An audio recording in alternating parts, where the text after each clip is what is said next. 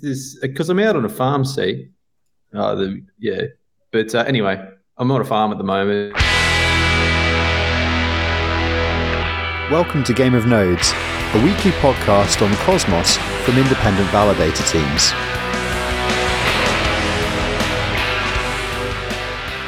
Hello and welcome to Game of Nodes, a weekly podcast from independent validator teams on the Cosmos. And Null is out on a farm and complaining about his internet. Nothing's really new there if you watched last week's episode. And we're joined by James from SubQuery.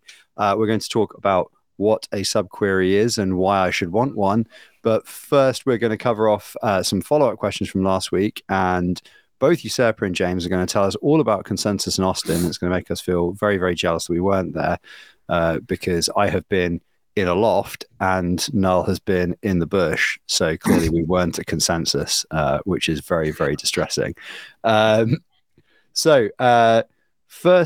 oh right, the big follow-up we have obviously is on the osmosis halt, right? But Schultz is our resident osmosis expert, and he's been rugged by the power cut in. Are we allowed to say where he lives now? Is that doxing? I don't know. He lives in a. Are we not allowed to say? Okay, we're not allowed to say he lives in a place with bad power grid, and he has been rugged by the power grid. So that's why Schultz is not on today's episode being wholesome. This is not the first time he's been rugged either by the old power. That's correct. Yeah. I think 2 out of 3 of the most recent episodes he's been rugged by power cuts, which begs a lot of questions about living there. But at least he doesn't have bad internet. Yeah, he's not good into that. It's not shit house. He was able to tell us that the power was out, but I guess that was immobile or something. I don't really know how he got the word out, smoke signal or something like that. Usurper, is there something that can you add something to the osmosis follow up, or is it just simply we're back, hooray? I think we're back, hooray. I think there was concerns about that they were going to make there was some discussion around a state change, right? I think when we left it last week, they had 4 suspect accounts I think had volumes high enough in this little defect scan, whatever we want to call that. And I believe the other 2, I think they tracked those owners down. This is all consensus rumor, by the way. But what I heard that they tracked those 2 individuals down by going through the CEXs and identifying who they were and then communicating out. And once they communicated out, there was some, we'll return that right away. I could be wrong on that whole story. That's just kind of secondhand, but that's what I understand. So from my perspective, I think then those funds were returned, maybe post restart, possibly. And the issue was fixed and the chain was restarted, I think, without any drama. Is that everybody else's understanding of the situation? Yeah, that was roughly what I had. I mean, I know we were talking last week about whether or not especially the fire stake thing happened because they realized they'd been busted, or whether or not it was actually a genuine sort of, we did actually screw up and want to return the funds, rather than somebody tapping you on the shoulder and going, right, we know it's you lads. You literally did it with your validator account. What were you doing? You never know it's a real exploit until you get past the first million. That's what they always say. That's what they say. Yeah. It does. Whatever. I mean, it sucks. Sorry for the osmosis guys. Glad that they're back up, I guess, is the conclusion from that one.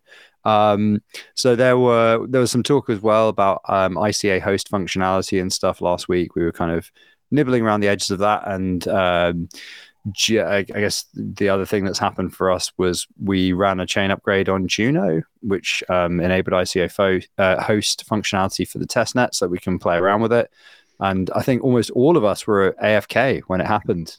Our automation is good enough that it just happened. But I think like most of us.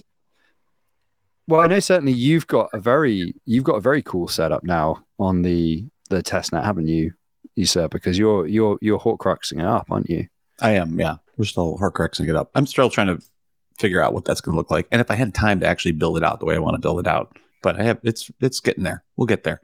And can you talk about what that ICA thing is for us that don't know exactly what that is? Okay, so interchain accounts, ICA for short, for those that want to just shorten things incessantly. Mm-hmm. the key components of ICA are that there's a host chain and there's a controller chain. So the host chain is the one that is being interacted with, if you like, and exposes functionality that can be used by other chains. The controller chain is the one that's actually sort of doing the controlling, and that has some pretty heavy implications for authentication. There is a default implementation of the authentication part with a lot of capital letters warnings on it, saying "do not use in production," etc., etc., etc., etc. So Joe Abbey, another common panelist, if you like, on Game of Nodes, and I have been working on that a little bit, and yeah, we decided essentially that a staged approach to getting it out made sense, because the full requirements of authentication to be a controller chain aren't really clear. And having spoken to other chain core teams, the general feeling I got, and please, if we're just being cowardly custards, like, just say on Twitter and say that we can just do it, don't worry about it. But the impression we've got was that most chains who are doing ICA functionality at the moment are doing host first and waiting for somebody else to jump on controller. Okay. And it kind of makes sense, right? Because a lot of the time, what you actually want to do is allow other chains to interact with the applications on your chain, especially if you're a smart contract chain. So the kind of functionality that Juno is exposing is, smart contract executions, smart contract instantiation. It's the kind of stuff that an AMM might need to do, that anything interacting with NFTs, CW20s, that kind of stuff, is going to want to instantiate and execute smart contracts. And so those are the things that are initially exposed, as well as the native modules, so that you can do bank sends and that kind of stuff. All the other things that you're going to expect to do for sort of advanced IBC interactions, I guess. ICA interactions. Can I take us on topic and go deeper on that? Completely off topic right off the bat. So the ICA piece, can there be chains in between those two endpoints, or is it always one-to-one? It's always a controller chain and a host chain. And there's nothing in between, right? Like there can't be there's no other. The reason I'm asking this, one thing that came up a lot was at Consensus, which we'll talk about a little bit, is there's a lot of conversation on the Cosmos discussion around the role of the hub, right? And the idea right now that this is very mesh based, but as we grow from 60 chains in Osmosis to 250 or to 30,000, then the hub idea is going to come back, and maybe it's one hub, or maybe there's multiple hubs, and blah blah blah blah blah. And interchain account seems to be an item that would delay that more than enable it, right? Because you kind of need that IBC to IBC things further. Yeah. It does, however, I suppose the way I was kind of thinking about it the other day is that if you have a chain like Juno, it works very well because there's this idea that you can build a thing on Juno, get product market fit, off you crack, make your own chain. In that model, it makes a lot of sense to deploy your application on Juno, have literally a smart contract, let's say a registry from Juno's perspective, let's say, here are the IBC channels that matter, or here are the coin denominations that actually map to these human readable representations of them, or whatever. Because obviously the IBC denoms are different on every chain or whatever. But there are probably ways, as soon as you can start interacting with smart contracts on a smart contract chain, where you can say, okay, look, well, from our point of view, right, from this chain, addressability looks like this. Here are the things we care about, and here are what they're called. And then from another chain, you can kind of decide, well, which chain is the canonical chain that we sort of care about from that perspective, I guess. So I think it doesn't, like you say, it doesn't say like, oh, we just stick that on the hub and we're done. But it does mean that people can decide potentially which host chain they want to use for saying what a source of truth is on a given thing that might be fragmented. The one that jumps into my head is IBC denoms, but that's actually not really. Is that a problem that anybody's having? I'm not sure it is, but I know it's just a thing that jumps into my head as different on every chain. Can multiple chains be a controller chain to another one? Yeah. So it's kind of scoped to the interaction.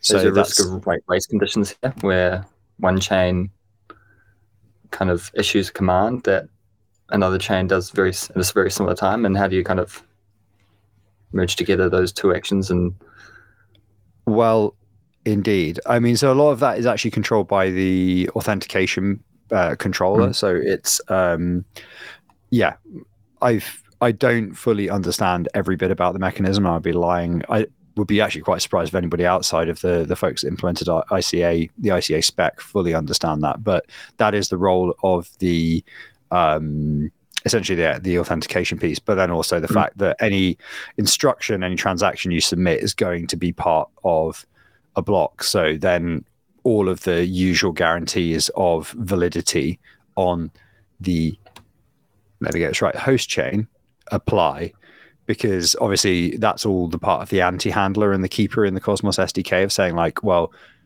is this actually a valid inclusion in the block, and that validation has to be run before it can be included. So there conceivably is a type of 0-day that somebody hasn't ever thought of because of the context. But if certainly, I guess at the native level, all of the interaction with the native SDK modules should be covered, I guess, by the existing data validations that govern transaction inclusion in a block, I think.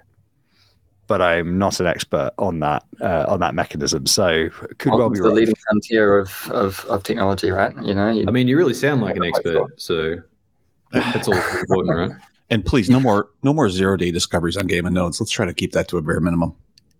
Yeah, I think the thing, I guess the thing that sort of worries me is like, because we've gone through the whole Cosmos getting to 1.0 fun time, and during that audit process there were a couple of minor things and there were a couple of actual 0 days, and the ICA piece is quite complex, and there's also things you can interact with like individual modules that chains will implement that aren't part of the kind of core set of modules that every chain has, like bank, like staking, distribution, etc.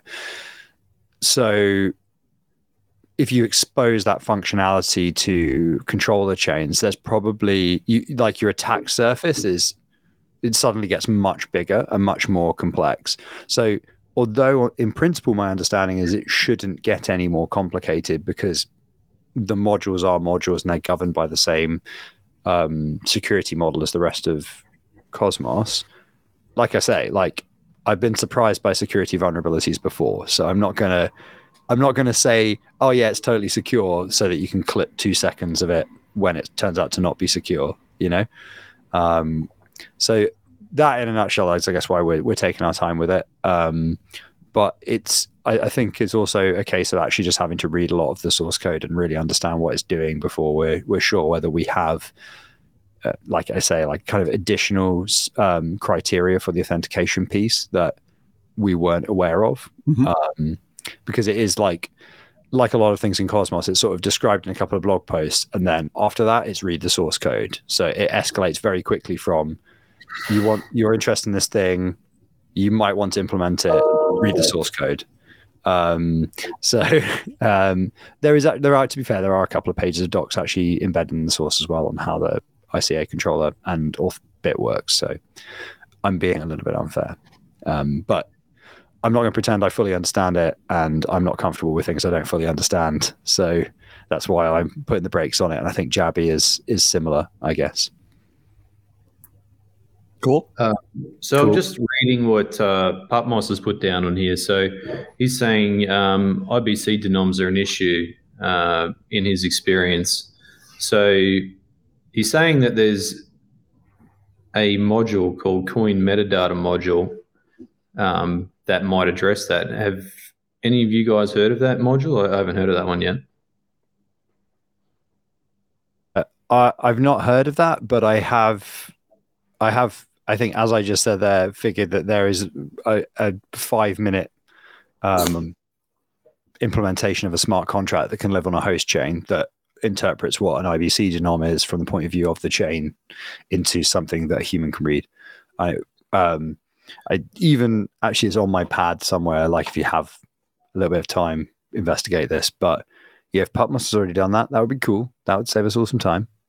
Well, I think he's saying that there is maybe a module that's in the works, potentially, I guess, for Cosmos SDK. Well, actually, he said both are in the works. So chain name service. So yeah, I'd heard of that. That's Jack, isn't it? I don't know. Isn't that Strangelove? So there is a working spec for coin metadata and chain name service data format in the chain registry. Oh, okay. So maybe who maintains the chain registry? That's on the Cosmos. That Cosmos Hub? I think it's Cosmos Hub. Yeah. Yeah, that would make sense. But I guess the question is again, where is that going to live? If that's just going to live on the hub, then yeah, every chain is going to end up deploying it because that's sort of what every chain ends up doing, and then you're kind of back to the who you trusting argument. Not denying that it's something that is useful for developers, but the denoms are a real pain in the ass on Cosmos, really, unless everything goes back to their host chain. And yeah, I can see that being a problem across the ICA for sure. Unless you can deduplicate properly that this is the same denom as this denom, then you are kind of fucked as a user. And actually, as a developer, like Putmos just alluded to, like if you're trying to do complex DeFi things where you don't know where the tokens have come to you from, that is potentially an issue. Was there any talk later on during consensus about like Terra 2 and where it's going and if it's a massive road? From Terra 2, I don't really hear any conversations about it. I don't know if that's different from you, Super, but there weren't any many talks. Yeah. Yeah. Not a thing. The only other stablecoin conversation I really heard anything about was the IST thing with Agoric. That's the only thing that really came up is Dean was up there and he was on stage talking about that, which maybe we can talk at a future date or something similar to that, but trying to talk about why that's a good idea. So, well, I mean, if we're done with consensus talk, maybe we could talk a little bit about stable coins, unless we had something else already on the list to move on to, guys, because there has been talk, around the place about bringing new. I think Frey and I are both chopping at the bit that bring up a specific topic that we want to talk about. I'll go for it. I'll bring this shit up later. Yeah, I mean, I think we're both looking at the same spreadsheet that you always doggedly refuse to actually open. Well, I mean, I'm looking at the bit that's in all bold that says "Topic of the Week." Null. All about SubQuery as well. Yeah. The man joined us from New Zealand. Come on. I mean, New Zealand's miles away. Like miles. It's like 13 hours from us. I mean, it's like an hour from you. I mean, it's a very long way away. That's fine. Why the fuck are you chopping and jumping around this spreadsheet? Like you've gone straight to the bottom and now you're going back up. Consensus stuff is obviously it's an extraordinary addition to the spreadsheet now, which we actually did discuss before you joined in the pre-show, that we were going to cut it a little differently. So it's all about you snooze you lose. I think on this one. Well, I think if you're going down a list and you skip shit, you skipped it. It's done. It's done. We can never talk about it. It's about the civil engineer here. It's just like you software guys. You just do everything without any kind of certification, without any kind of real engineering nous, without any understanding of how to put up a good old fashioned bridge. It's an OL ordered list. Fucking in an order. I copied it to the bottom of the list, so now it's back on the list. Well, that's okay. It's practically a new item then. All right. So, with that little rebellion out of your system, are you happy to continue with the podcast, sir? Sure. My internet's working much better now. Thank you for asking. It is actually. So James, I mean, I was kind of interested. Obviously, we've talked a little bit of some of these myriad, infinitely regressive Telegram groups that have been, I think, absorbing the life force of most of the core Geno team for the last few weeks. We need to get so Kevin's another friend of the show, if you like, and we were sort of saying, because it's absolutely impossible, even if you're inside the process, to keep track of what's actually going on. When it's all kind of said and done, we need to basically just like get Kevin with a town crier outfit on and a bell, and just be like, "Hear ye, hear ye. Here's the list of protocols that are joining," and then just read them all off at the top of the show, and then we can go, right, there we go. That's piece of news done. Now everybody's on the same page. All right, cool. Right, let's move on. But obviously, like I hadn't honestly heard much about SubQuery before we started talking to Terra projects, but it was pretty much the first thing that most started saying to us is, do you have to very good, do you have any deployment of SubQuery or working examples for running on Juno? Are you in touch with the SubQuery team? And obviously very quickly that came to pass, but like, from somebody who didn't know much about the organizational solution, I'm kind of just also interested in the background of the organization. Like, I have a background in RDF of all things, right? Linked data. So the dorkiest, arguably most dead end of all Web 2 technologies, but that's why I care about addressability and stuff. So I'm kind of wondering how you guys settled on indexing and stuff, and like what was the history of SubQuery and how you kind of chose this as your niche to sort of work in. Yeah, we were doing like some infrastructure stuff. So our origins from the Polkadot ecosystem, and we were doing some infrastructure stuff for them. Polkadot and Cosmos, very similar in terms of like the outcome that we're trying to achieve. We're going about it different ways, but the outcome is the same, which is this multi-chain universe where everyone's got freedom to kind of build their own application chains that talk to each other and communicate well, and they're interoperable, right? It's the same outcome. We were doing a lot of infrastructure work for a lot of teams that were building in that ecosystem, and they kept asking us about indexing, right? If you want to build an application, you need indexing. And for those that are listening that don't know what indexing means, this is another buzzword that you have no idea what means in the outcome. Indexing is very simple, right? So a blockchain is a linked list. It's a glorified linked list. And for those that don't know what a linked list is, it's like a book of pages. Every 10 seconds, a new page is written to the book, which includes what happened in the last 10 seconds. And if you can imagine trying to convert a book into like something that you can build an application of, like, for example, just getting the transaction history of my account. If that's recorded in a book, you have to kind of go through each and every page looking for transactions to or from your account. It's the most inefficient way to query data. And that's one of the biggest problems of blockchains. It's a great way to store data in an immutable way, but it is a terrible way to have that data accessible so you can build brand new dApps off it, so you can use that in other platforms or ecosystems, so you can kind of interact with that data. And if you want to build a new application that's easy to use, you need access to data. It is critical. So SubQuery is a data indexer, very similar to what the Graph does on Ethereum. We've started Polkadot, and we're working our way through the non-ETH chains. That allows you to, in your own way, for your own application, index data from the blockchain. So when a new block is added, we will go through that block and we'll pull off exactly what you want, convert it to a format that is exactly what you need, and then allow you to then query that data using a language called GraphQL. So the outcome of building a SubQuery project, it's a very simple process, means that you have a brand new API specifically built for your application. It has exactly the data that you need, and it's much, much faster and more efficient than querying the database. It allows you to build better applications that are more user-friendly, more intuitive, faster. And the background to how we got to Cosmos is a bit of a windy path. We announced support for the Terra ecosystem a week before it all collapsed. So perfect timing. We are the kings of perfect timing. And but we're working with many of the teams in the Terra ecosystem.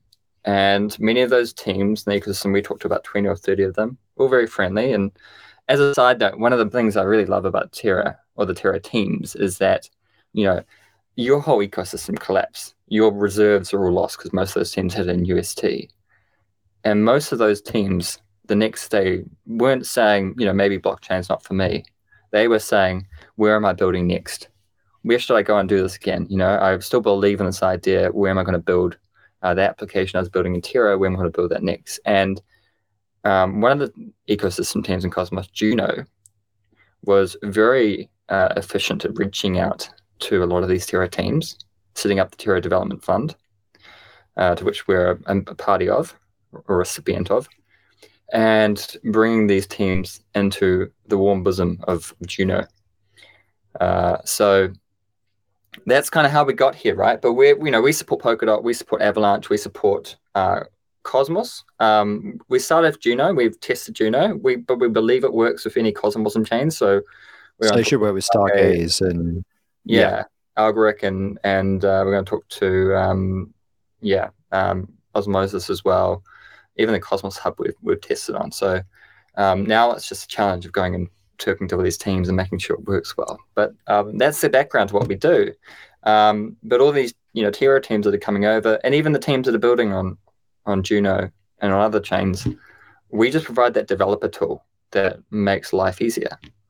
So essentially, again, for people listening, I guess we have enough technical people that probably this won't come as a surprise. So, but just to clarify, the indexing side is primarily the query end, isn't it? So you're writing to the blockchain. If you worked with a traditional, the way I was explaining, if you worked with a traditional web application, you have some kind of database interaction layer, and then there's a database. That interaction layer is usually some kind of an abstraction, like a line of business logic app, or back when I first started, it would be like a PHP or a Rails app or something like that, and then a database driver, and then probably Postgres or something, and then all you're really doing is orchestrating reads and writes. But in the blockchain world, we're sort of sending writes down to the blockchain, and then we're bringing up reads through an indexer. So at the moment, most Juno projects, for example, will be hitting a core chain RPC for live data constantly and doing a lot of filtering on the front end. And that can get pretty complex. Some regulars of the show will know that. So like this is something that regulars of the show know. I'm working on a social protocol with some other people. We're in private alpha at the moment, and we're totally fine on performance because it's a private alpha. But one of our principal concerns was, are we going to have to build our own indexer? So, selfishly, we're really happy that SubQuery have appeared on the scene, because an indexer is not something that you just lightly sort of get up one morning and you go, but that's what most teams have had to do, right? And every time we enter an ecosystem where there's no provider like us, it's like all these teams have built their own wheel, from scratch, and it's just like it's a shame. But we're doing a lot of work to add support for as many different chains, and one of the big opportunities for us is a lot of the teams are thinking about other chains outside of Cosmos even, right? And being in Cosmos, you guys, I assume everyone believes that multi-chain interoperability will drive the next kind of adoption uptake of blockchain, or make our lives easier, or make consumers' lives easier in terms of the assets that they have. And so if we all believe that, then we certainly need these tools that make it easier for people to build applications on different chains in and outside of Cosmos. So we've had a few questions in the chat. That microphone arm is amazing. I would like to know which one it is. Nice one. Usurper has responded with that. It's a Rode one. But we've got also a couple for James. So Putmos has asked, could you discuss a little bit more how SubQuery and Mantlemint differ from or complement one another, which obviously that might also need a bit of background for folks who are maybe more in the Cosmos ecosystem as to what Mantlemint actually is as well.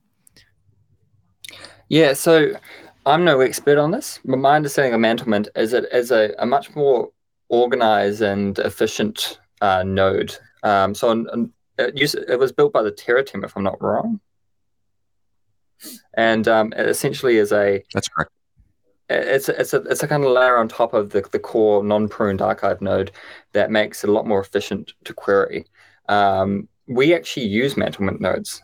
So the difference between us and Management is Management's kind of like an off-the-shelf API. You can't really like change an API. It has an API definition that you have to accept, and that might work for you, but for most people it doesn't. If you're building your own custom app using your own smart contract, you need certain endpoints, API endpoints that are custom to your product, and that's where the SubQuery piece comes in. So it's really about converting this kind of common blockchain structure to a structure that is completely custom to your application. So that may mean that if you're building an NFT marketplace, all I care about is the NFTs that I've minted, who currently owns them, what the transaction history with those NFTs were, and what the floor price is of this collection, right? And you can build APIs that give you those pieces of data in a much more efficient way than you can calculating that dynamically in the front end. Because you can't ask the blockchain what are the transaction history of this NFT. That's not a question that you can do in Management. That's like historic data, and you can't really ask that in a Management endpoint. So I have some questions, the Frey, if I may. So obviously there's the graph as well that's doing something similar to you guys. So I have a question that's more around trust and integrity of data, because at the moment, for example, like basically everybody in the Cosmos relies on the integrity of Cosmos Station to provide accurate data in Mint Scan, right? So there's no one checking that. That is basically they're indexing and putting it into their database, and they're reading from their database. And, that's why we can have historical data from chains that have done like hard forks and stuff like that. But inherently, like, everybody is basically required to trust that data that they're serving up, right? So how, are there any checks and balances like that are able to be implemented into SubQuery, or how does it, prove the integrity of data? We're keenly thinking about this all the time now, and so we provide a centralized hosting services for our customers. Most of the wallets, Explorers and Polkadot use it. We're doing like 400 million API calls per day through it. So, we do a lot there, but you're absolutely right. It's a centralized service. They're trusting us that we're going to get it wrong. And I guess it's a reputational sacrifice if we violate that, but correct, it is a trust. Nonetheless. So we're building a decentralized network, very similar to what the Graph's doing. The difference between us and what the Graph's doing is the Graph's decentralized network only supports their Ethereum projects and doesn't support projects from the other chains that they support. SubQuery. The Graph have started doing Juno. They've started working on Juno, and they've started working on Cosmos Hub, and we're kind of in the Avalanche space with them. We just entered that a couple months ago. There are some complaints about the Graph treating these new chains as like a second-class citizen. You don't really get the support, and you don't get the full functionality of the Graph. They kind of focus on their Ethereum customers primarily. We're trying to be a bit different about that. But your point around data validation, so SubQuery project can be open source. We try to make it so without you kind of doing something crazy, that SubQuery project will be deterministic as much as possible. And you have to turn a flag off to say this is not safe anymore when you disable that deterministicness, okay? If it's deterministic, that means two parties you can't verify automatically that the data is correct inside of a single project. There's too many mutations that might happen. But you can quickly verify, and we're built in the proof of indexing, we call proof of indexing, which is you can compare two different independent providers of that same data, and through Merkle mountain ranges, you can compare and confirm that they are exactly consistent in terms of the data they're providing. So unless they're in collusion, the data is valid across those two, and we have that inbuilt, and that is kind of critical to our decentralized network. So for you to become a data provider for our decentralized network, your hashes, your data must be completely consistent with everyone else. Otherwise, there's something going wrong here. There's something strange. So theoretically, right? So say there's SubQuery main nodes doing their 400 million queries a day. So there could be say from each network there could be 2 or 3 other providers, even if they're not even serving data to customers. For example, they're just as an integrity check. So say if King Nodes ran their own SubQuery servers and did their own indexing, and then basically had a publicly viewable cross-check with the main SubQuery database, so that you could establish trust by multiple providers, at least, who are exactly trusted right. people. It's open source. You can run it yourself, and it's fine. But we're trying to go a bit further with that for our decentralized network. It's less so that we're running the servers. It's more so that anyone can run the servers, anyone can run those indexes, and they can index that data and sell that on the marketplace. Okay? So the vision here is that rather than just we run all the infrastructure and you guys do some checks, you can run the indexes just like you run validators for these networks, and you can earn rewards for that data that you sell to the marketplace. So if MintScan wanted to decentralize its infrastructure, it could create all these SubQuery projects that provide that data to their front end. And any validator, any individual could run that project themselves, and the network kind of proxies those off and rewards the indexes for what they do. Is there any plan to have a implement a way to automatically? Well, I mean, you've got your marketplace, right?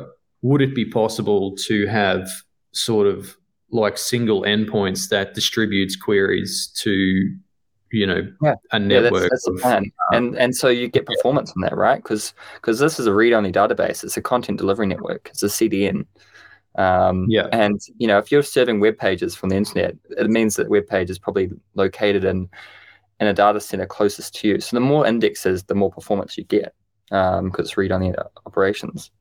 And so the more indexes we create, that's the outcome that we're trying to push for. That's the outcome that we're trying to incentivize. And we're trying to incentivize, you can run, now you can run your own indexer in Outback Australia, and it means the millions of people in the Outback that want that data will get it from you. The 3 cows in the paddock and the fucking sheep across the road will have great access to, So, I mean, that I'm impressed with that. That's exciting to me, because one of the, it's always been a gripe of mine that I think about, not talk about, is just that, we rely so much, for example, on MintScan. And if this is like an evolution of indexing, then in my book, that's pretty exciting. So, and we're working with, for example, Polkadot, there is a similar version of MintScan that dominates the space and everyone has to use because the other tool everyone knows. And we're working with a person to actually build an open source version of MintScan that is built off a SubQuery project. So you can democratize that public good, which is the indexer, which is, it's critical. Also the Explorer, it's a critical piece of infrastructure on any chain. And it means as more chains get launched, MintScan's backlog is going to get bigger. Maybe there should be an open source alternative where the teams themselves can implement it with some minimal, alterations. So I think for Bold did build an Explorer that is more or less open source, and you can run it and then it integrate it into the list and stuff like that. But that's completely other topic. But so back on SubQuery, I wanted to ask you, obviously when people build their own contracts and have their own message types and stuff in their own contracts, it's reasonably bespoke. And obviously SubQuery is not going to have, in my mind, SubQuery is not going to have the native ability to crawl contracts. It does. It does. Oh, does it? So when a contract's up, it can query that contract, determine the messages, and then decode basically. So we have various different types of what we call trigger points. They're called mapping handlers, but I look at them as trigger points. And so your basic one is a block trigger. So every block that's added, we do something very simple. but very brute force. But we have more advanced ones, like for Cosmos, we have like a transaction. We have tons of transaction happens, we do something. But even better, every time a log is received, or a message is received, that filter that fits a certain like topic. When you like define topics and you trigger logs or events from those, we can filter down to those. You can like put in the filter of what exactly you're looking for, which means that I can define, like I did an example project which tracks all the vote events for the smart contract that is related to the Terra Developer Fund. So my project that's running has indexed every single vote made on any one of those Terra Development Fund proposals, and lists, the voting address, if they voted yes or no, what fund or proposal ID it was on, and the date and the block height that it happened. And that was a very simple process because I could just filter just that smart contract into certain events or that were related to that. So what is the, breaking it down like to language for dummies like me with databases, what's the basic storage? Postgres. We've spent decades optimizing databases. Like we've spent so long optimizing databases. So in here, there's a Postgres database that holds the data. Not what I was going to say, but preempting what I'm trying to spit out of my head. So the data storage, like, are you storing individual messages that you pull out, or do you store like particular data from messages, or are you creating like a list of transactions, or are you creating like a list of messages, and how is it stored and how is it broken up in SubQuery? And I don't know if that's like within the scope of our discussion today. It could be a little bit out there, but I'm interested nonetheless. No, that's fair enough. So think of a SubQuery project like a recipe, and the recipe has it has the ingredients. So for example, if your trigger point is on a certain event, that's your ingredient. Okay, so I received the event, and you define a very simple function that say, okay, I received a Cosmos event, and all I do is, for my one, for example, I just want certain things. I wanted the proposal ID, the vote, the voting address. So on my TypeScript function, I just like pull that piece of data out and I save that as a new like JavaScript object or a TypeScript object. Okay. So that TypeScript object gets put into the database. So we don't save everything willy-nilly. We kind of, when you're creating your SubQuery project, you're defining the shape of your data that you want at the end. You're defining your trigger points, and you're defining the mapping functions that take it from, a Cosmos event or a Cosmos block, and putting into the object that you want at the end of the day. So that's those three pieces, the trigger points, the mapping function, and the final result. Those are the three things you do when you create a SubQuery project, and we do the rest. We set up the indexer, we kind of reliably index all blocks according to the rules and the method that you've defined, and we spin up a database and a Postgres and a query endpoint that you can query that resulting data. Okay, so basically, I understand it better now. So a user will tell it what it wants, and then basically you then store bespoke tables related to what they've asked for from the base of data. Like, yeah, it makes sense in my head. Yeah. So James, if that definition changes over time, if you is it always from this point forward, or I can point it at an archive node and have it replay blocks and start recreating those other? Absolutely. It goes from block. Yeah. It goes whatever block you want. So block 1 if you want, but I know Juno still starts at block like 300 something thousand, and does that procedure for every block up to now, and then as the blocks are added, it updates. And then if I add another query, like if I want to inspect a different area, I could just repoint it backwards, just rebuild it back up, and I build my new GraphQL structure off of that. That's pretty cool. So if you want to keep it deterministic, you kind of have to go back and start again, because you don't want things to. It's trying to figure out how like fast the re-indexing, but retain that determinism, because again, that's critical. For sure. Like consistency. Tricky challenge. So, in terms of users, then, what kind of costs typically is it to like index a project? Say, if you had 1,000,000 blocks, and then how is it paid for? Is there like a SubQuery coin or? It's open source. There will be a SubQuery token for the network, and that's how you reward indexers for doing the work that they do to index that data. We're working out the payment methods. We're trying to figure out how to make it work so that end users don't have to pay for it. They kind of get sponsored by the application owner. But we also have a hosted service where we run a large amount of infrastructure right now, and we have we give it away for free for small customers just to get up and started. But we have arrangements with those big wallets or explorers that use millions of requests per day and have huge data sets. And that's we just kind of cover our costs there. But it's essentially open source, and if you want to run it yourself, if you want to start building with it and power your app off it, you can do it without even talking to us.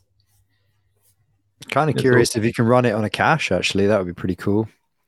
Like I kind of, with all of that like luxurious amount of free time I have, I'd love to have a go at indexing Juno and run it on the cache. This is the one thing, right? That we're adding heaps of chain support, but there's like so many different chains in Cosmos that we don't really have the time to go through and like test them with each. So we're really interested to hear from different chains, from teams in different chains, that if it's working.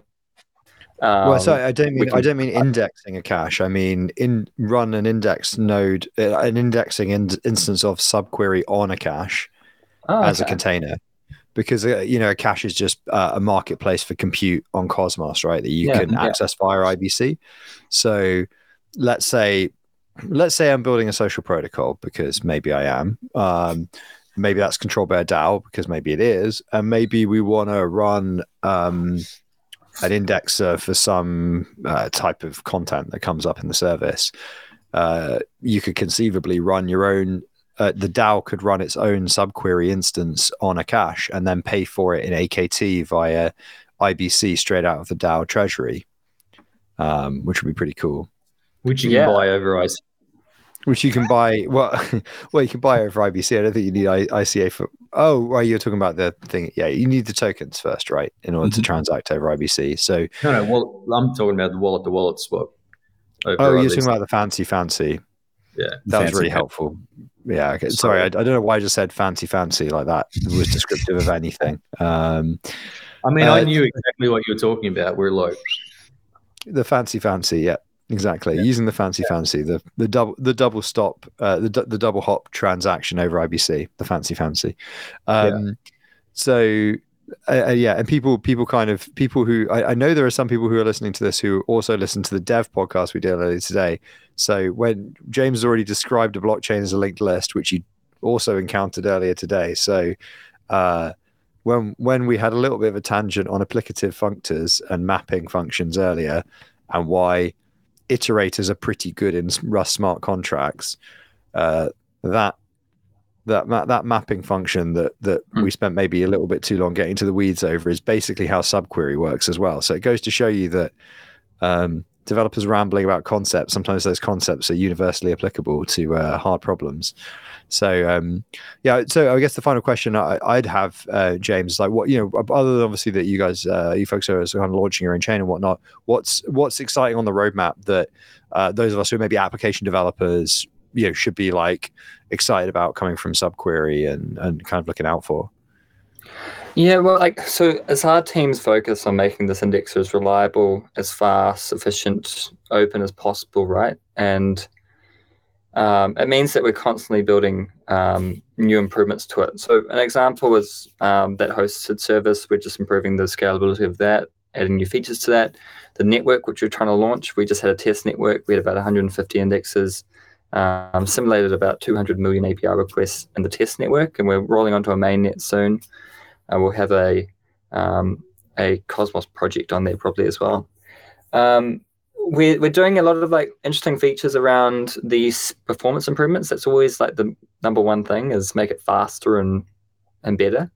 But also features around, so you can make a SubQuery project that is mutable. And mutable, for those who don't know, means data inside of it updates. So, for example, if you're indexing the current owner of an NFT, that data will change all the time as that NFT is sold. We've added a new feature recently that keeps track of all historic mutations of that. So you can ask your SubQuery project, what was the state of the world at this particular point in time? So event sourcing. Yeah. Okay, that's cool. So you can ask like what was the balance at this point. If you're indexing like the balances of all assets that wallets have, you can ask how much did they have at this time.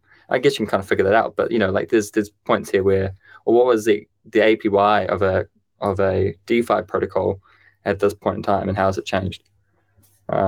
So those are kind of interesting features we're working on adding. But of course, more chain support is always one thing. We're going to be supporting.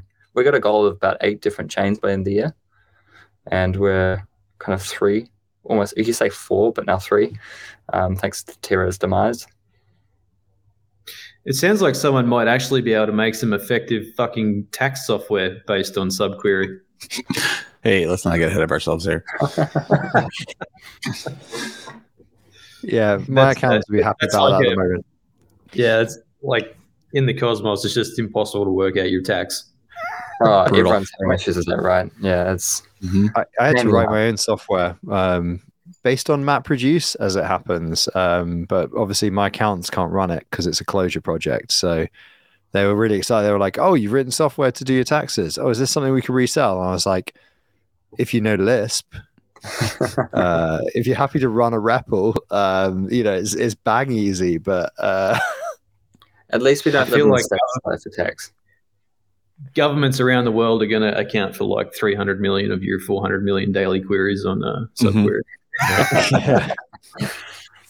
But so just because that final point you talked about, where it kind of sounded like it was an event sourcing based solution where you're calculating the delta right between 2 points, and that's how you're moving the index forward.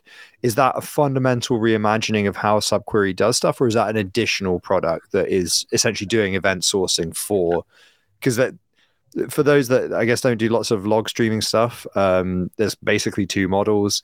One of them is you just log the value at every point in time, and you just keep track of an entity, and then you as an application developer decide what to do when you are told it changes. An example of this would be something like a SMAC stack where you have Apache Kafka writing to Cassandra. So you have a database, and then you have like a log streaming thing. Callum. Yes, I managed to make it an hour without mentioning Lisp. Well done. Or you have something where the database and the log are the same thing, like in event sourcing, where you say, okay, well, I actually only care about what can be computed at a point in time, which might be now, in which case what I actually need to do is compute the deltas. So I don't know how many people listening or listening to the playback later. Yeah, we're storing the states at different points of view. We're saying the state was like this between blocks X and Y. We're computing and storing the delta is a fundamental reimagining of how you do that, and I think it's a little bit of a step too far. But from state was this at X to Y, and from Y to Z it was this. You could obviously backtrack and compute the delta. Okay, so you're going about it that way rather than the event sourcing model where it is. I know some very, very smart people that did some work on geolocated event sourcing. I think it might have even been for a demonstrator project in New Zealand, of all places. It was there's so many people here. Yeah, well, they were based in the north of England, so but it was. I think the original purpose was like for tracking emergency services or something, saying like, oh, where was a given point reported at a given point in time. And then they ended up pivoting the whole company towards like, where is a customer in a supermarket at a given point in time, which, as it turns out, is a really hard problem to solve and very interesting, but doesn't actually translate to bucks in the cash register. So nobody bought it. But lots of fun to think about anyway. I'm going to shut up. Null, Usurper, do you have any final questions for James? Oh, yeah. But it's not related to SubQuery. It's a New Zealand thing. Yeah. James, go ahead. No, it's mean. I'm not going to say it. Bloody Aussies. I mean, completely unrelated to anything blockchain or Cosmos. Or that. So I think this is like, similar around the world now. Everyone's pushing up interest rates, and New Zealand is probably ahead of the curve on pushing up interest rates. And you guys are getting it pretty hard there, right? So the reason I ask is because traditionally the news is pretty full of shit, and I don't really look at it that often. But lately, on my Google News feed on my phone, I keep seeing all this shit about the New Zealand house market imploding, etc. Any truth to it, or is it all media it's bullshit? It's not imploding yet. It's saying like the New Zealand house market's been one of the hottest house markets for the last 5 years, right? House prices here went up like 28% last year. So it's not imploding. It's actually like stagnating, slightly going down a little bit, but like compared to what it was doing last year, it's like, oh wow. Still, it's kind of like the house prices in Sydney, right? It's almost like London, I think, where it's just ridiculous. But outside, well, even here, like in the news relating to our housing market, it's like the news headlines are like Sydney completely fucked, Melbourne completely fucked, but like they've still got a clearance rate on auctions and stuff like that. So it's really hard to decipher what in the hell is going on with it. But I mean, I don't own a house, so it doesn't really bother me.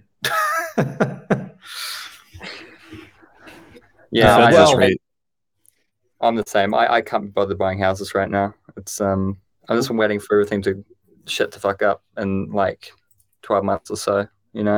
That's the time to have cash. Yeah, it's interesting, like where it's all going, because I don't really want to go. I could talk about the local economies here for days and just bore the shit out of everyone. But I wanted to ask you about that. So Usurper's like, where even are these places? Are they? They have like, economies. An hour in, he's like, wait, these guys aren't in America. Where these guys are they? aren't in the same country. I thought New Zealand was a state of Australia. I do know the difference between those two. I am trying to figure out what exactly the local economy looks like in the bush over there. And is that like how many kangaroo pelts you get for a gallon of koala milk? What are we talking about here? Fleece, but unfortunately, it's been really down low for a long time. Like we've only had just the American billionaires fly over before COVID to really fleece, and they're arguing a bit, getting a bit too noisy about the subject. We literally sell bags of chicken shit on the side of the road. So we do a bit of horse shit on the side of the road. and like we sell rocks to throw it at your neighbors, or like what? What's the utility here? Well, what do you do with chicken shit Australia's anyway? That's that fertilizer, is it? Is that based on the ability of Australia to sell rocks to China? Basically, it's how much shit can we dig out of the ground and convince China to buy before they explode us with nuclear bombs. They write that on the bills, right? Isn't that at the bottom of the bill? Like, no, they don't. I think it's like in the UK on the money it says like, I promise to pay the bearer on demand the sum of blah, and it has like the address of the Bank of England. Yeah. You obviously can't bloody do that anymore, but in Australia it says like, I promise to pay the bearer on demand the amount of rocks equivalent to. Oh no, it's probably coal. Probably the equivalent of coal or something. Yeah, it's actually. It's a reserve currency. It's a reserve currency. In case people listening weren't aware of that, like it still does have a reserve, but it's primarily rocks and koalas. So we have coal, iron, oil, and gas. It's like so you're basically Russia. But like in the southern hemisphere. Nobody assaulted. Like everything's got to go on a boat. People like Australia. Does that make New Zealand like Ukraine or something, or is that no? We're friends. We're like Canada to the US, We couldn't get the rock out of the ground without Kiwis, probably. So They come with That sounded like a threat, like weirdly.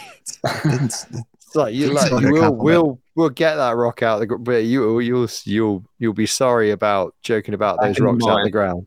A famous prime minister or like president, for the Americans listening, of New Zealand once said this famous quote back when someone said, the migration rate to Australia is through the roof right now, and the prime minister said, well, it's not a bad thing. It raises the IQ of both countries. Wow. Pretty funny. That's pretty good. Ironically, I've worked in New Zealand to get money when I was at uni. I came over there. Yeah, it costs like so much money to buy steak over there. It's ridiculous. The food and cost of living is fucking madness in New Zealand, and they pay you like half of what they pay you here. It's bizarre. But I must say, it is an incredibly beautiful country. And, some of the places out there, like the glowworm caves in Waitomo, and down south, like around like Milford Sound and those places around there, just incredibly beautiful. King knows desperately trying to save his New Zealand delegates right now. Backpedaling. No. Like when I went down there, I traveled around quite a bit, and yeah, man, it's like so in Australia, the places you go see which are serene and pretty are like over in WA in the middle of the desert. They're like red and green. It's a different type of landscape, right? But when you go to New Zealand, it's like rolling hills and green grass and big lakes and hills. It's Wales, but massive. It's Wales, but it's massive, lads. It's different to here, but it's just completely beautiful, and it's a great thing to go and see. If anyone's thinking of traveling anywhere post-COVID, go check out New Zealand. So everybody, you've been listening to Game of Travel Agents with King Nodes, your friendly local travel agent. Kingnodes.com for all your travel needs to Australia and New Zealand. They'll organise you package holidays, trips to the outback, and we even pick you up from the airport, Yeah, exactly. Yeah. Personally pick you up. Powered by SubQuery. So it's time to do a little bit of wrap up and hopefully not get rugged this week by Null. So we had a few quick questions for Game of Nodes during the week, which were, and James, feel free to jump in if you have an answer to a question, even though they've kind of been asked in our direction. We've been asked a couple of questions about Nomic. Isn't Nomic mainnet? Like literally, is it Nomic or Nomic? Nomic. No. Nomic. The mainnet is this week, next week? You two are validating it, right? Wait, where are the windows tiled? Are you pointing at me? Usurper. Yeah, I'm trying to point to the two of you. You're both validating Nomic, right? That's going live next week or the week after? I'm not. Usurper probably is. I am. The date, I don't have the exact date in front of me because I think we're going to talk about it. It is, somebody in the chat might know as well. I believe it is next week. I have a question for you, Usurper. If Nomic mainnet is just now going live, what the fuck has been live for like the last couple of months? Yeah, we were talking about this on the Game of Notes channel. So it's just been really staking up to this point, right? Because the idea is that this is a bridge for a Bitcoin bridge. So it is, I guess we're up to the point where everybody's just auto compounding like crazy to be able to build this up and build a pretty uneven delegate structure in these 100 validators. Yeah, basically. Pre-mine for like 3 months. So basically, I think that's the end of the scamming period, is it? Exactly. Yeah. Now we can actually do something here. So it is. Yeah. There you go. So Callum and Pup was just said StakeNet, which is a nice way of saying what I just said. So it's live and we're staking. And so I think I'm trying to find the date exactly when that's going to launch. So then I think the new UI will be able to be available, and then we'll start having some exchange, other types of things that are going to happen. So I actually haven't seen too many. They don't communicate quite the same way as other chains. So it's been difficult to somewhat keep up with, but will this be rectifying some of the, so is there still going to be the weird shit that they've got in the StakeNet as what they're going to have in mainnet? Like or have they already fixed it where they, for example, didn't have the ability to unjail or something like that? They do run this again. Some keeping. I think they do run a separate UI or CLI that sits in front of the Tendermint SDK, and so I'm not sure if that's Rust based. I think somebody told me that was Rust based. Somebody's going to say if it is or not. Right? Built their own. They built their own application on top of Tendermint, and it's not based on the Cosmos SDK. Okay. So it behind the scenes, it has some of the same components that are in there, and there's some front end to be able to perform some of those tasks. But I think like the wallet structure and where that's held, some of the other commands obviously are quite different. And now a little bit, now I don't know if it's on par, but early on it was a little bit restrictive in terms of what was available to you. Even things like being able to, enable something like a tender duty to be able to monitor. It was difficult to even get the developer address out of that. But now that's all somewhat changed, and there's ways to be able to do that and things like that. So, but there hasn't been that many. I was actually trying to go back and see how many actual upgrades there's been in those periods as well. And I think there's only one or two during the StakeNet period. So I assume there's another one obviously coming for the upgrade here, and we'll see what happens. That's like that's a weekends of upgrades for like Uni 3. Yeah, seriously, it's 8. Yeah. It's not much. It's more or less. Obviously there's some things that are different, but it's approaching feature parity versus the SDK on core stuff. Basically, that's a pretty weak example for me, but in my eyes, at least some of those things are coming in. If you can monitor, I assume there's a lot more to it behind there. If you can monitor the node using standard Tendermint monitoring tools, that's a good start. It's a start. Well, I mean, because this is the thing that you've been talking about with James this entire episode is, the beauty of Cosmos SDK or Cosmos more generally is that you should be able to run one thing against all chains with very little modification and kind of get results, or at least be able to diagnose them yourself. So I think, if you're saying that, given that they're now advertising this is mainnet for real lads, the fact that stuff is now starting to work suggests that their implementation is now in a good place. Which is good to hear. I'm excited. I'm excited primarily because people were talking about it in Prague as potentially a Rust implementation on top of the SDK that would work. And as we know, I am a unashamed Rust maxi when it comes to Rust versus Go. So, and actually, I don't see anything official about what that data is. Callum also talked about maybe next week, but I haven't seen anything on the Twitter and other types of things. I think all I've heard is like it's been through other people. Now that reason I feel uncomfortable talking about this is I don't know if I've actually seen something myself, but we'll see kind of what happens. Cool.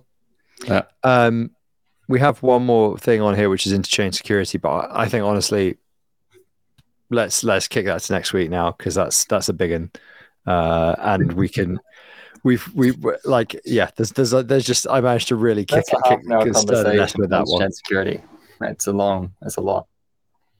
Yeah, it's there's a lot of stuff that I managed to stir up with that one, and there's some very good points from many people who are much smarter than me. So we'll kick that to the next episode and make sure that they're given the time they deserved. And actually, maybe we were talking about this. We could get like somebody who's particularly knowledgeable about things to come along and join the show because we've been shuffling the guests around a little bit recently. So,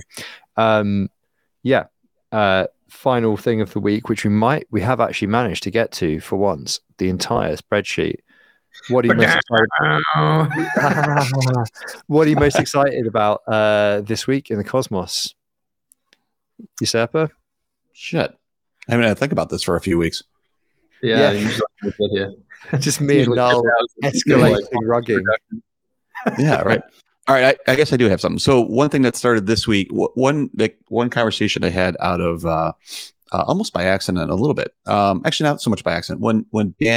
When Daniel was out from Stakefish a few weeks ago, and he was on Game of Notes, that gave us the opportunity to be able to talk after that. And then they were meeting down in Consensus, and there was a group called the Validator Commons, which I think I'll put a link into. Which there's MetaGov and Stakefish is in there. I believe Cosmos Station might be in there. There's a few others, and there's some research individuals in there as well. And it's having some conversations around governance in the Cosmos. This is very Cosmos specific, although those chains also talk about validator governance outside the Cosmos as well. I think actually it might be more than just the Cosmos based. And I think having a conversation, I opened my mouth in that meeting and was just talking a little bit around just what's happening, at least in our ecosystem with validators and kind of how validators grow and those types of things. And they have some pretty detailed conversations and discussions around, I think, both the validator and foundation relationship and kind of the economy of that and those types of things. And then so that's been pretty interesting. I'm starting to be involved a little bit in those conversations just to better understand it and then hopefully, get more people involved. And then the other thing that started this week was also coming out was this Cosmos Validators League, which we've talked a little bit. And I know that you guys, Null and Frey, have been involved with as well. And that is another group which is now growing pretty large in terms of the number of Cosmos validators that have been involved. That came up out of Thyborg and also Ghost from Whisper. And that is also talking about just trying to look at different ways to provide delegators with a good understanding of value from validators in the Cosmos. Is that a fair statement, guys? And the idea of being able to maybe make UX changes or other types of things that help more than just VP. And how do we find other ways to be able to show value and either giving back or both? I guess I should sum it up to say qualitative and quantitative ways to be able to show value. And so those conversations have been also pretty big. We'll put links to the show notes, I guess, to both of these. So if there's validators who have not involved in either of those, it'd be interesting for people to get involved in that. So I think that, I don't know if that's the most interesting thing I'm excited for, but I do think these conversations are really good. And I think that there's a lot of viewpoints in both these areas, but I'm not sure of exactly what's going to come out of either one because there's, it's a lot of people involved with different kind of backgrounds and needs, but it's pretty cool, I guess. Any comments from you guys on those? Yeah, well, I had like a pretty lengthy conversation yesterday with Thyborg, who I think is like effectively, I'm not sure if I said his name right either, but he's effectively like, the spring from which the fountain has come with this, validator, let's say, assessment. And actually we invited him to out of this, we invited him to the delegations DAO, which we're looking at on Juno, because I think he's got the right attitude towards that, and is reasonably non-biased and that type of stuff as well. So, but had a pretty decent conversation with him about like how that process might look, and the pitfalls and dangers of doing something like that, and especially if they, for example, became the default wallet that people use to do staking, right? So then you're sort of actively, ranking people and encouraging directly delegations to certain people, and like how do you manage the responsibility of that? And a lot of it would be subjective. A lot of contributions aren't on chain.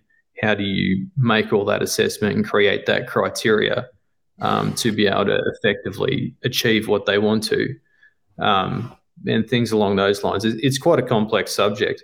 Yeah. And the problem is for delegators, like it's a difficult thing for delegators, because obviously as a delegator, if you're fresh into the Cosmos, you want the thing that's going to get you the most money, right? So you come in, you see a thing that you're going to get money back out of, you delegate to them, and then your job's done. You click on restake or whatever, and off you go, off to the races. But so if you're like a Rhino and you're providing like RPCs for Stargaze, that's on chain. But if you're like a Pikachu and you index things and put them on your website, that's not on chain. And then assessment of that type of thing is pretty subjective, but they provide a lot of value to the entire Cosmos through doing that. So there's a lot of moving parts when you're trying to rank people or that type of thing. So, I suggested to them that maybe like instead of ranking people, you keep it like a random listing, but maybe red flag people, like have agreed criteria, maybe even voted criteria that, if you represent the top 30% of the vote on a chain or something, then you just get wrapped up and pushed to the bottom, and then the remaining might get just scattered around a list.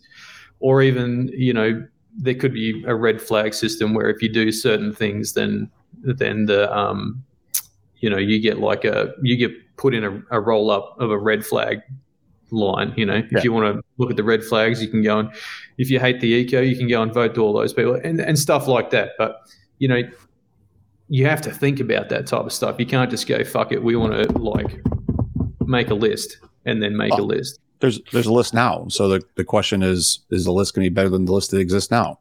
And the list that exists now is not right. So there's a bunch of points that have been made in the chat. I just want to quickly highlight. I'm just going to have to run as well, guys, but I really appreciate coming on today. I need to run for the meeting. James, I apologize for bringing this topic up. But that was awesome. I want to stay and talk about this because we're trying to work out DAOs as well, but it's life. Cheers, guys. Cheers. See you. So Putmost has said whitelist and validated cartels are anti-community. There's been a facetious respect the cartel, and then I think the second comment that Putmost made on this is actually very, very important, which is validators decide the criteria is an equation for cartel behavior. And I think that's the root of my uncomfortableness with a lot of those like validators we should get together and whatever is essentially that. And I think it's also just that too many validators are up on more than one chain as well. Like, as in, I think in an ideal world, the economics would be the case that you would only validate one chain. We validate 2 and we're going to validate 3 soon. It's not impossible given that technically we're supposed to, assuming Passage actually makes it, we're supposed to validate Passage, that would be up on 4. And that's at the point where I'm, as a part of an organization validating more than one chain, I'm going, well, that's it's not great, is it? Like, and then that's before you've even really thought about, as white labels and all the other complex stuff. So, I think like Noel was saying, whatever the metrics are, it's probably should be up to the community to decide, but then the community is going to decide on an economic basis at the moment. Because it's conflate. The problem we have, like in a nutshell, is that we've conflated economic incentives and political incentives. And what's happened is we've got people buying votes. Let's call it what it is. People are buying votes, and that's the problem. And this is a very, very solved problem. You don't let people buy votes in a democracy. You make it hard for them to do so using law. Mm-hmm.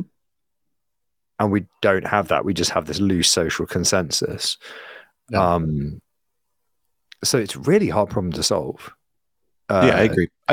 I agree with Noel's point too. And I don't want to recreate rankings and those types of things. I do think that there's a real dark spot of education. And I think some of these other types of things around what makes value more than just what that ranking is. And even like, I understand the idea of like having validators come together and trying to build a UI seems like collusion, but you have one validator building a UI right now, right? Like that's what MintScan is, right? Even though it's community driven and it's open source, you still, it's kind of a small group that's being able to decide how that looks and why the first 10 of those spots are colored differently than the other ones that exist in that validator list. So I think that there could be more to be added on chain. I think there'd be more to be added off chain. I think there's probably rules for indexers in this to be able to have other types of things. Like a good example is missed blocks. Like those things, most of those RPC nodes are just looking at the last 100 blocks. I'd like to see it for the last year. Show me downtime over the last 365 days across validators, maybe from when they bonded. Yeah. Like that's much more valuable to me. MintScan shows number of votes. But if somebody just joined, it shows that they missed, if there's 30 governance proposals and I was just a validator for the last one, it shows me as 1 out of 30. And so it looked like, what the hell did I do?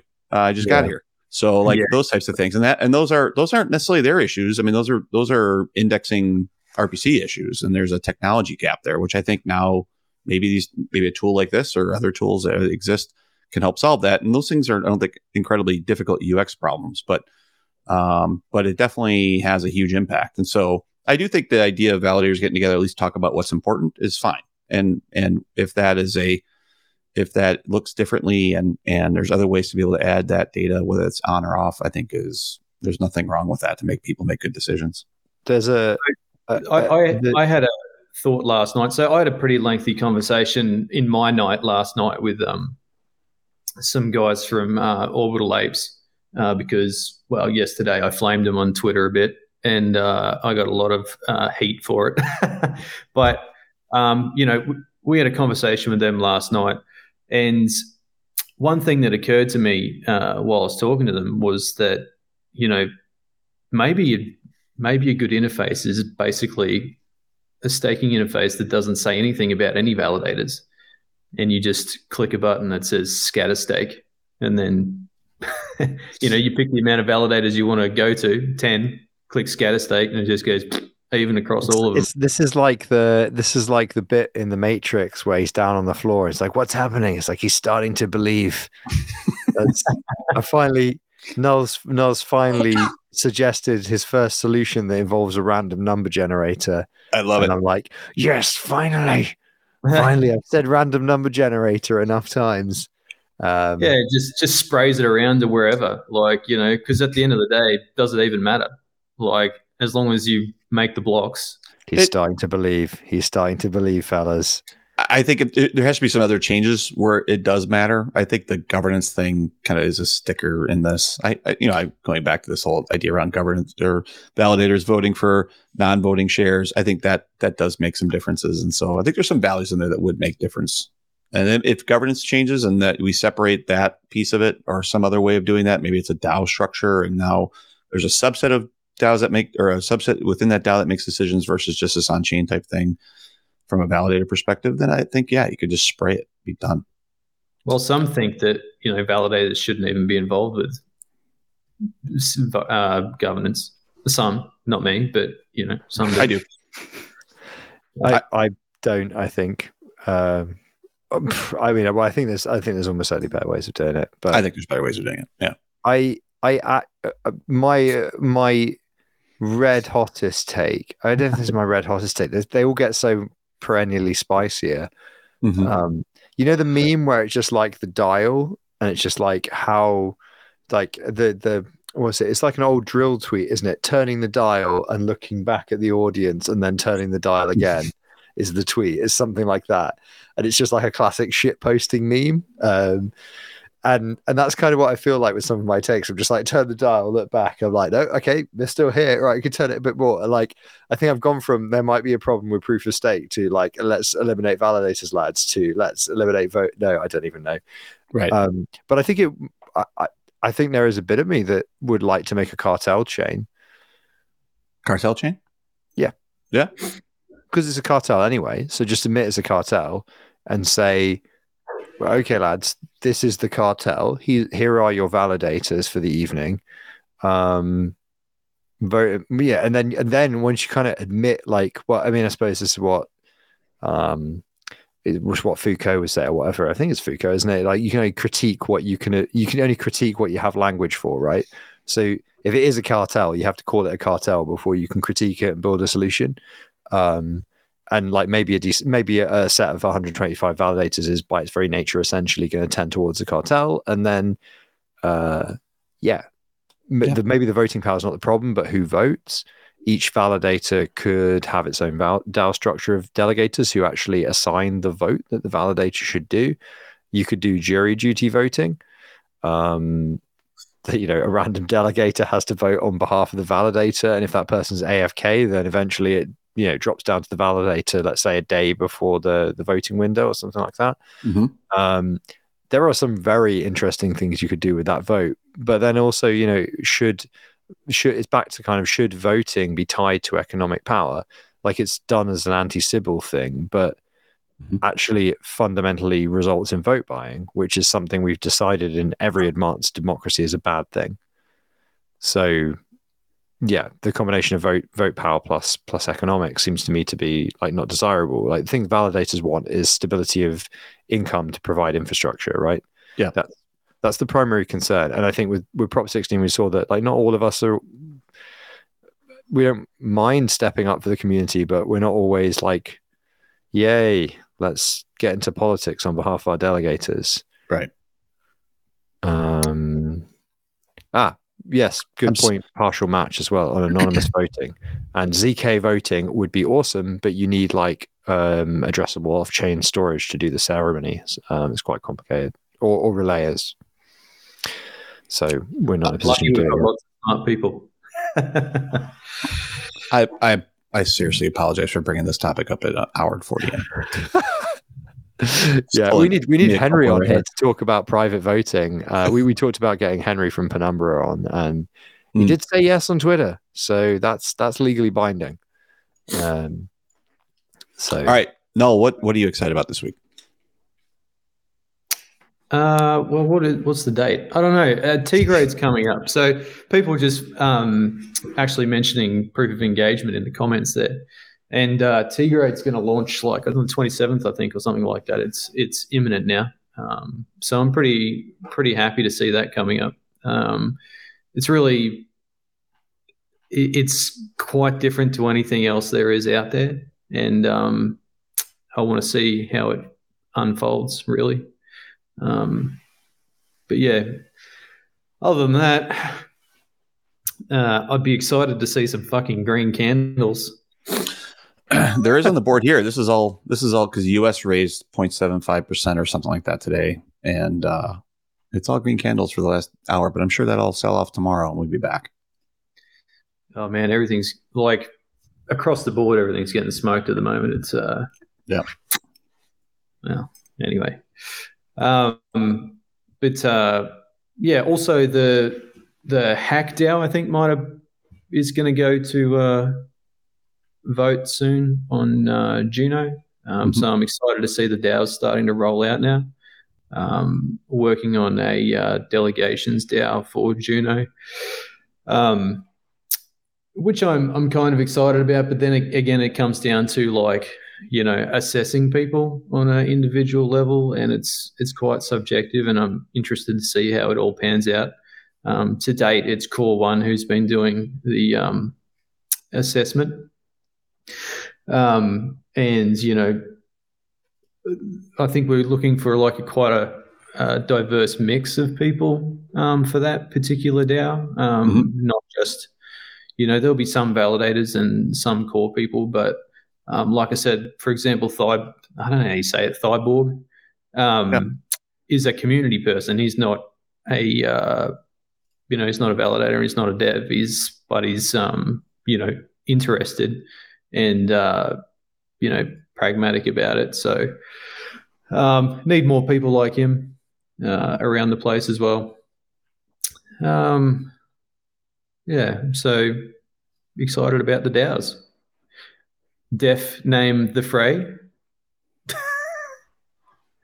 What are you excited about, bud? I know I've been talking about this since early May. This because my to-do list catching up after the Prop 16 bullshit has been so long to get through all of it, plus all this stuff with Howl and everything. Like, there's just a lot to do. But tomorrow is starting to sync in a cache node on a cache day. Nice. Which will be a fun day, probably, of swearing at the screen. And yeah, I'm also got a bunch of some kind of semi-secret, top secret stuff going on as well. There's just like so many projects and things on the go, which I think there's some stuff I'll be working on the next week, which I've wanted to work on for quite a long time and haven't had time, and that's going to be really exciting. And some of that ties quite closely into the sort of things we've been talking about around validator stuff and whatnot. So going to be getting to dick around with some Rust and some stuff and some SDK and some fun times. So looking forward to that.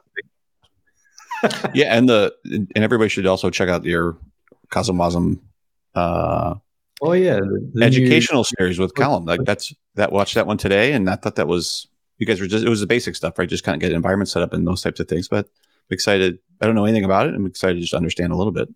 Yeah, you should. Yeah, people should watch Cosmosm for Dummies. Cosmosm by Dummies, which is the podcast that Callum and I have started doing.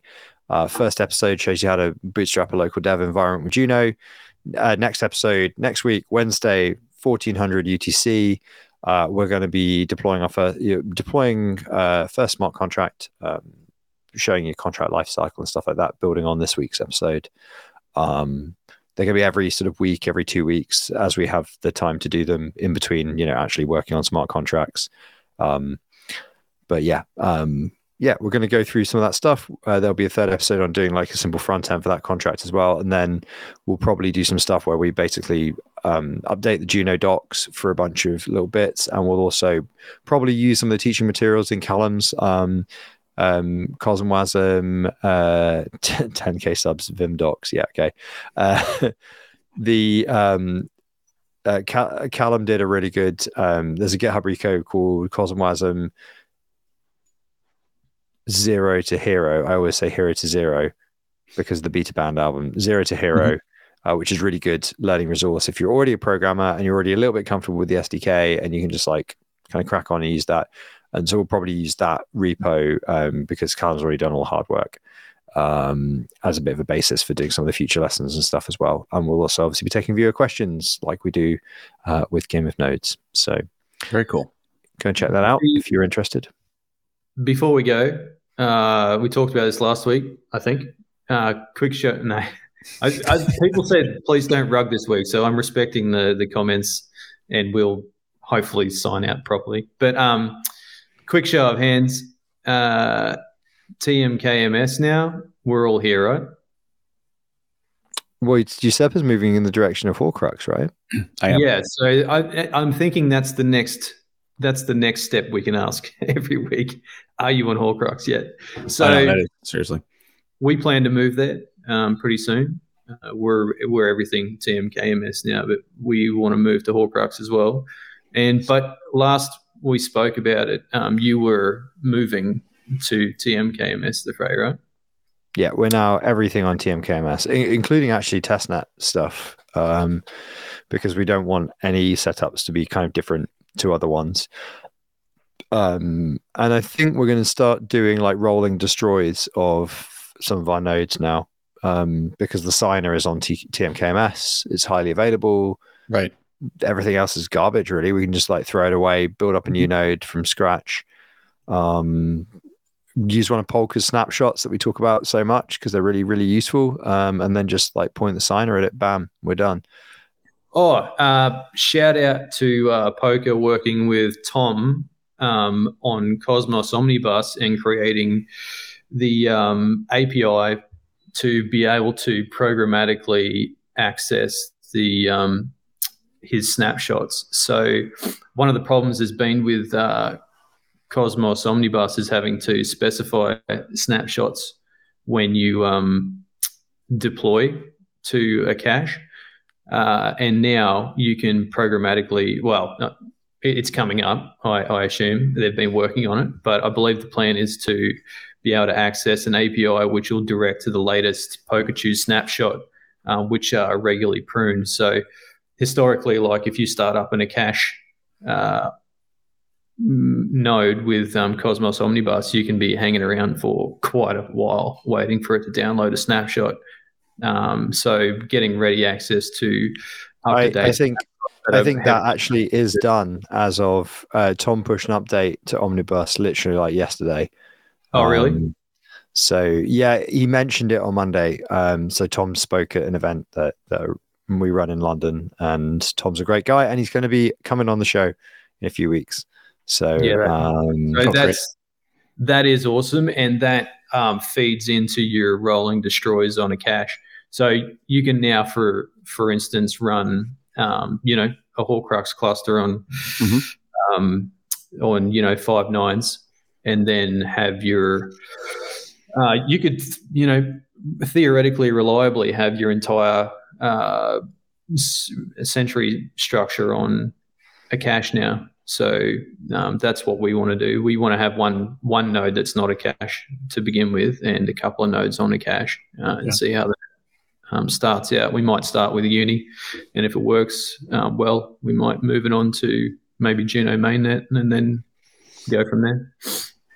Good thing I have a colo rack with 10 servers and 5 terabytes of memory, and so that's good timing. Yeah. I guess that you can start running SubQuery, mate. Make some seriously, I'm going to have to.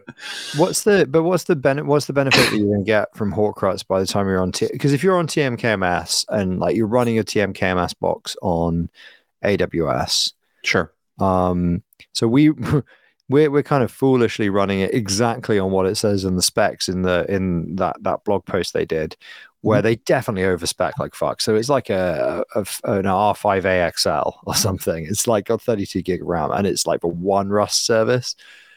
Yeah, it doesn't need that much RAM. So I mean, at some point we'll size it down. But even at that size, it only requires a tiny hard drive. It's only costing $120 a month. Yeah. Something like that. So even at that position, like that box is basically going to stay up forever. Like until you need to restart it, and by the time you need to like restart it, you're going to be like moving up to a new version of Ubuntu or something, and just wanting to rebuild the box from scratch, right? Yeah. So it feels to me like all you're doing with Horcrux is then having to rebuild 3 boxes rather than rebuild 1 box when you do actually do really critical validator maintenance, like an LTS version goes out of LTS, that kind of thing. The advantage of Horcrux is whether you use a 1-of-1 Horcrux or 98 of 100 Horcrux or whatever. The advantage of Horcrux is you can point it at multiple nodes, so it provides redundancy that way. So if you, for example, have a cache node and a main node, like say on DigitalOcean or on bare metal or in your backyard or whatever, and your internet goes out, then it can pick up the slack on a cache, or you might scatter them all over the place, but it's you don't have to then go and manually repoint your TMKMS node, and also it's hard to keep a spare node ready and synced as a spare for your TMKMS, because it won't progress blocks until you connect a TMKMS instance to it, which means it could have a lot of catch up to do unless you keep it synced, and then you have to manually go and change it to accept a connection from your TMKMS, but then you actually have to restart it. And if that's on a cache, restarting it might mean that you have to actually redeploy the instance. So you just shouldn't run that on a cache. You should just run that on AWS. No, your Sentry node I'm talking about. Oh, right, yeah, okay, yeah. Because you have to change. It would take a couple of seconds, yeah. Yeah, well, with persistent storage now it would, but previously they didn't have persistent storage, and if you had to restart it, you have to download a snapshot and resync. So it could take quite a long time. Like I used to run a Juno testnet validator on a cache a while ago just as a test. And it was interesting when I told Jacob, of course, Jacob wanted to destroy my toy. So it had a RPC port open on it as well. And basically you just spammed the shit out of the RPC port until the process failed. And it reset, but it couldn't get back up to the head before it got jailed. So while it did come back up, it got jailed. It was interesting. But it just takes a long time. But now, there's beginning to be some more options available to be able to reliably use a cache to, have a no downtime setup. So it's certainly, and it's a big step. I can't express enough how much of a big step it is to be able to get direct access via an API to people who are providing snapshots around the community. Anyway, that's my it's pretty rad. So That's also what I'm excited about this week. So it's gonna be pretty fucking rad. Let's go.